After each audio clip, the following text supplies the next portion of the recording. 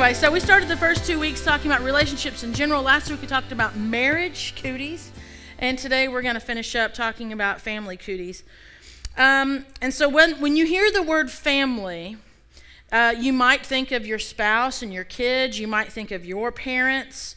You might think of maybe your family being you and your four-legged friends because you're child-free. You might think of your siblings when I say family. You might think of the extended family, like grandparents and aunts and uncles and that big family that you might have. When you hear family, you might even think of the really close friends you have in your life that have become, here's a word for you, framly. So they're like your really close friends that have become family, like where you are. When you hear family, you might also think, because you're here on a Sunday morning, you might also think about the church. You might think about the body of Christ as a church family. Here we are. So whatever you think of when you hear this word family, here's what I know for a fact, that when you envision family, when I say the word, I'm certain that there is a good dose of cooties going on in that family. And what I mean by that is there's probably some hurt feelings, or has been, or will be, or are currently going on, or some frustrations, or some irritations, or some aggravations, all those shuns we could put in there. Jealousy, anger could be going on.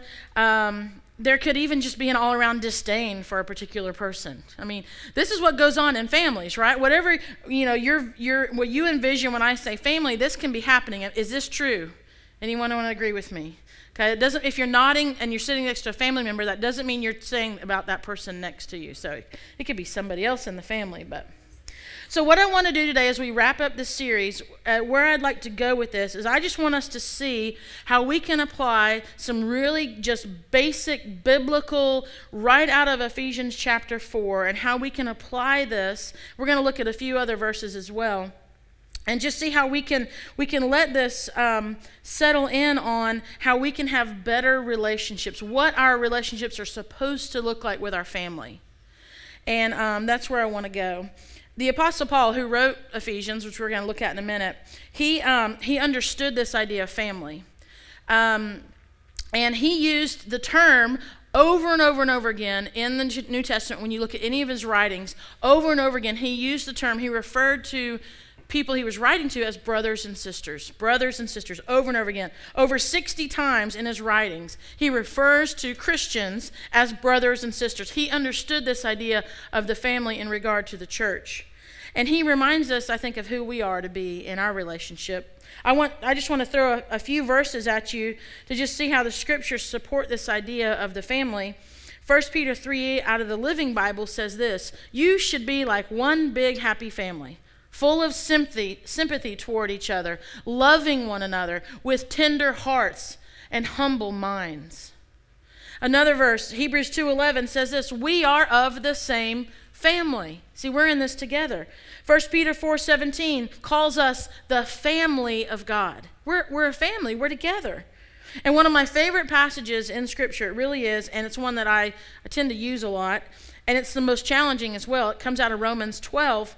And it says this in verse 4, just as our bodies have many parts, like those parts that were flailing at me a minute ago, and each part has a special function, so it is with Christ's body. This is in verse 5 of Romans 12. Hear this. We are many parts of one body, and we all belong to each other. Family.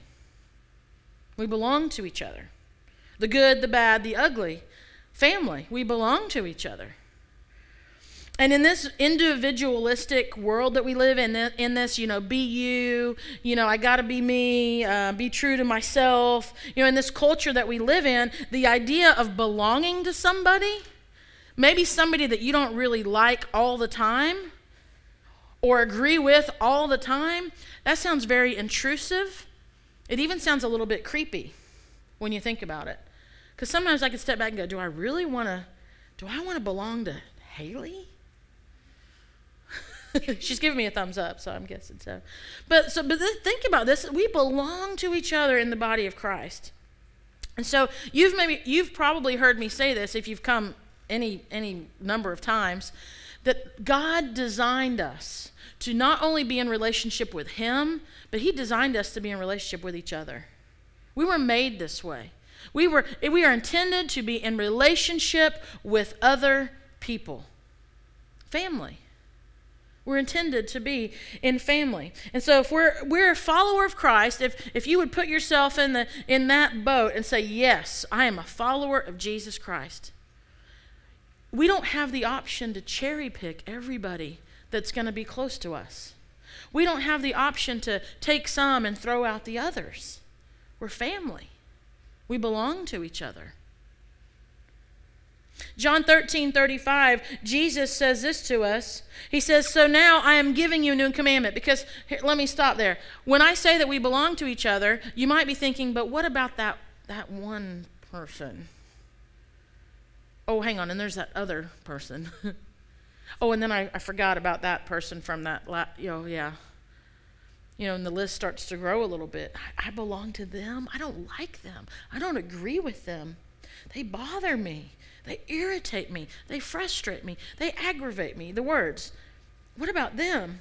Jesus says this in John 13:35. So now I am giving you a new commandment. Love each other. Just as I have loved you, you should love each other. Just as I have loved you, you should love each other. Your love for one another will prove to the world that you are my disciples. Notice Jesus didn't say your love for the people that you like will prove to the world that you are my disciples. Jesus didn't say your love for those that vote like you will prove to the world that you are my disciples. It doesn't say that your love for those who you have never had a disagreement with will prove to the world that you are my disciples. There's none of that going on. He didn't say your love for those who root for the same team as you will prove to the world that you're my disciples. He said, your love for one another will prove to the world you are my disciples. Family. Our love for one another in family. And one of the biggest complaints and observations people make about those of us who come to church on Sundays is how horribly we treat each other and the rest of the world. It's sad, it's true, and I'm very guilty of it too. Let me just make sure I throw myself in this with you. And think about this. Husbands, wives, parents and children, in-laws, the outlaws, the extended family, the family that we have, members of the same church. It doesn't matter. I really don't think that we're very good. We're doing a very good job of loving one another. Just this past week, I received an email from someone who didn't contact me to bash me or bash our church or any particular person. They just wanted me to know what they were experiencing. And they wanted to know how we could move beyond it. And I have to tell you that this email, it pained me deeply. And I shared portions of it with some of our leadership to get their thoughts and feedback. And it hurt me because I feel like I failed this person. It hurt me because I feel like I have failed the church in not instructing us, you all, in how we are to be the family of God. It says also in Ephesians 4, it says that my job as a pastor is to equip you to do the work of the church, to equip you to do God's work, to build up the family of faith. So I felt like I failed in that a little bit. So with this person's permission, I want to share a portion of their email. I love this church. As soon as I walked into the doors, I felt extremely welcomed. Right away, after filling out my connection card, I received emails from a couple of different people, including you. I didn't attend regularly for a while, but I've been attending regularly again since February. Unfortunately, since I've been back, I feel very separated from everyone. Growing up, I had a very strong church family that impacted my life in a very positive way. Being away from family, I don't really have anyone here. I need to put myself around good Christian people. I love the church. I feel like I need to be here, but I don't know my next step. You all have such a tight group in your church and your faith is beaming all around you, but I can't help but feel pushed away and unwelcomed. Since February, I haven't had one conversation with anyone in the church. I hardly get a hi, how are you, anymore. I've never had an issue with talking and being outgoing. I knew I just needed to email you and talk with you and get your guidance. So like I said, that email hurt. But isn't that the way we are with family? Sometimes. Sometimes in marriages where one spouse doesn't feel important enough or loved enough by the other one. With parents and siblings where sometimes you just can't seem to get along. With that family, with friends, where someone feels left out or someone feels unnoticed, someone feels forgotten, overlooked. We can sometimes feel very alone in the middle of the biggest family. There are people who will be in their homes tonight surrounded by children and a spouse, and they will feel very alone. And there are people who will walk in the doors of the church and sit in a room full of people and feel very alone. Now, this person I have communicated several times since I got that email, and they're plugging into a small group this week, and we've reached out to them, and I have asked for forgiveness from them. But what I want us all to hear today is this: is that we are family. We're created to be in family. We're created to be in relationship with each other. And so like I did last week, what I want to do with just the rest of this time together is I just want to walk through a passage in like we did with Colossians last week, I want to walk through this passage in Ephesians 4 about family. Whatever your family is that you envision, and maybe it can apply to your immediate family, your extended family, or that family I talked about. I mean, it can be a lot of things. It could talk about your small group. It can apply to your church. But I just want us to walk through this passage together in Ephesians 4, and I want us to hear Paul's instruction to the church on how we are supposed to be the family, how we're supposed to do this, and what this looks like. Sometimes when someone gets up to read, I zone out. And I just hope that you don't do that right now. Not because I want you to pay attention to me. I want you to hear the Word of God and see how the Holy Spirit wants to speak to you, and see if maybe you need to make some shifts in how you are relating to your family. So let's hear the Word of God together, okay? Let's focus in. Paul's words to the church, beginning in Ephesians chapter 4, verse 2. Be humble and gentle. Be patient with each other, making allowance for each other's faults because of your love.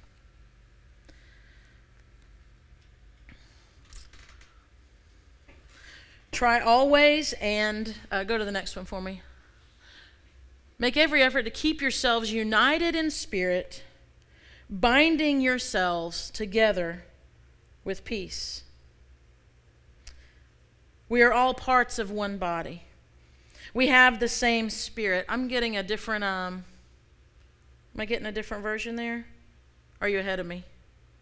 Here we go. Verse 4. We are all parts of one body. We have the same spirit, and we have all been called to the same glorious future.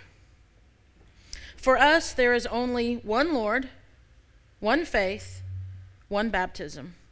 And we all have the same God and Father who is over us all and in us all and living through every part of us. Started out saying, be humble and gentle. Be patient with each other, making allowance for each other's faults because of your love. Who is God calling to your mind right now?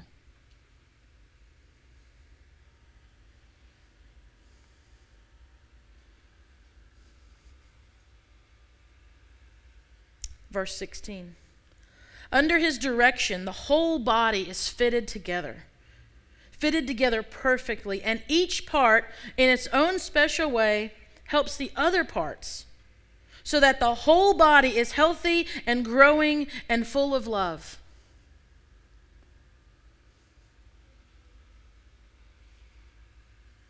Who's God calling to mind right now?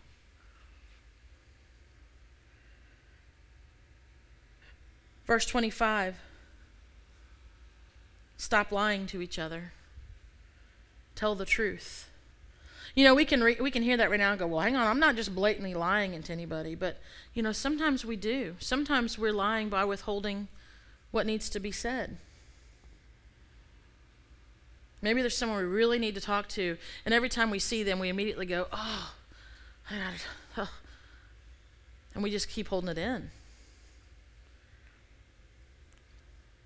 Stop lying to each other. Tell the truth, for we are parts of each other. There's that belonging to each other. And when we lie to each other, we're hurting ourselves. Verse 26, if you are angry, don't sin by nursing your grudge. Any of us have any grudges here this morning?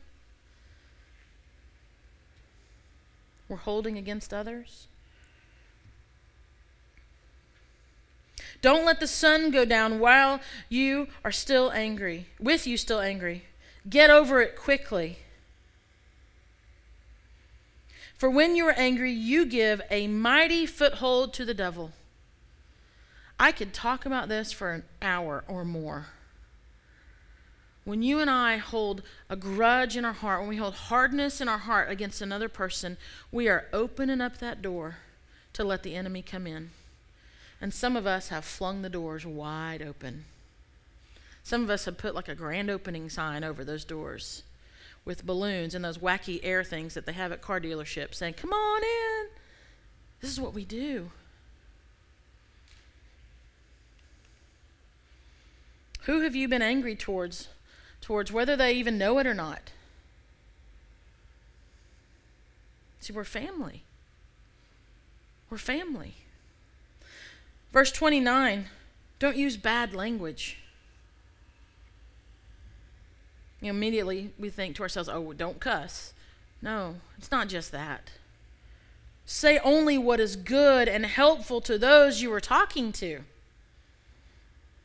and what will give them a blessing. Have you been speaking blessings over people, even if they're not present?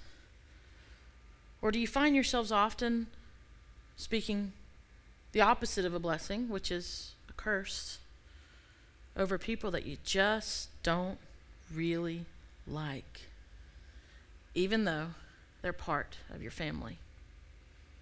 Because these are instructions for the family. Verse 31, stop being mean, bad-tempered, and angry. Quarreling, harsh words, and dislike of others should have no place in your lives.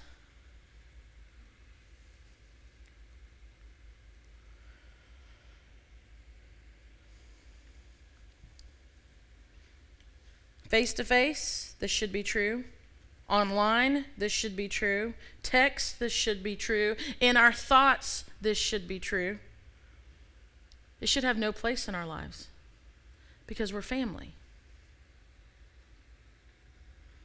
Verse 32, instead, be kind to each other, tender-hearted, forgiving one another, just as God has forgiven you, because you belong to Christ. And if you belong to Christ and I belong to Christ, guess what? We belong to each other. We're family. We're family. And so this passage, what it should do is it should remind us of how to treat one another. It should remind us of how to treat our family filled with cooties. I don't know about you, but as I was preparing this message and walking through this text in Ephesians 4, God called to mind a lot of people and circumstances that I've had to ask forgiveness for. Some of which I need to ask forgiveness for to others. And some I need to just let it be between me and God. And I hope that's the case with you as well. Whatever your definition of family is, your spouse, your kids, your parents, your extended family, your family, those people that are important to your life.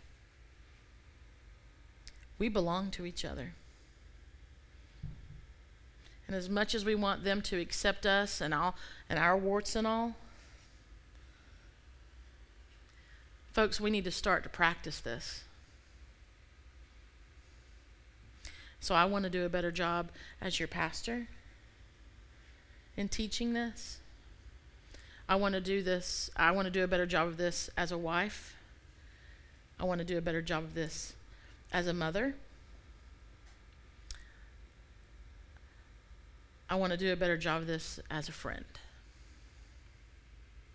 Because we belong to each other. Let's pray.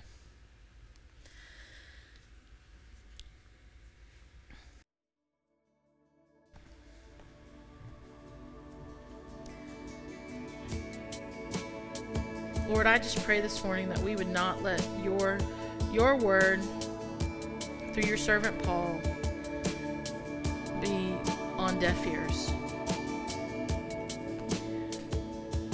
I also pray that yes, it would get through the ears, but I also pray that it wouldn't land on a hard heart. I pray, Lord, that we would have a receptive heart this morning.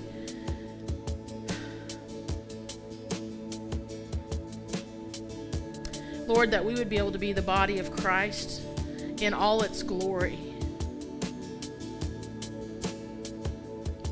That we would be able to live out the truths of your gospel.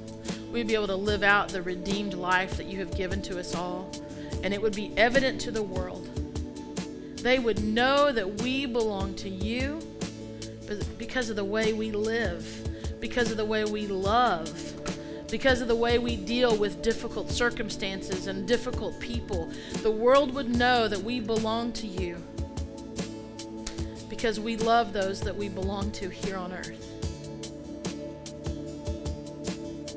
And Lord, my prayer is that we would get over ourselves. Too many of us, myself included, feel justified sometimes for not loving others. Forgive us. Forgive us, Lord. I am so thankful that I belong to you. And I'm so thankful that I belong to this family here at this church. In Jesus' name.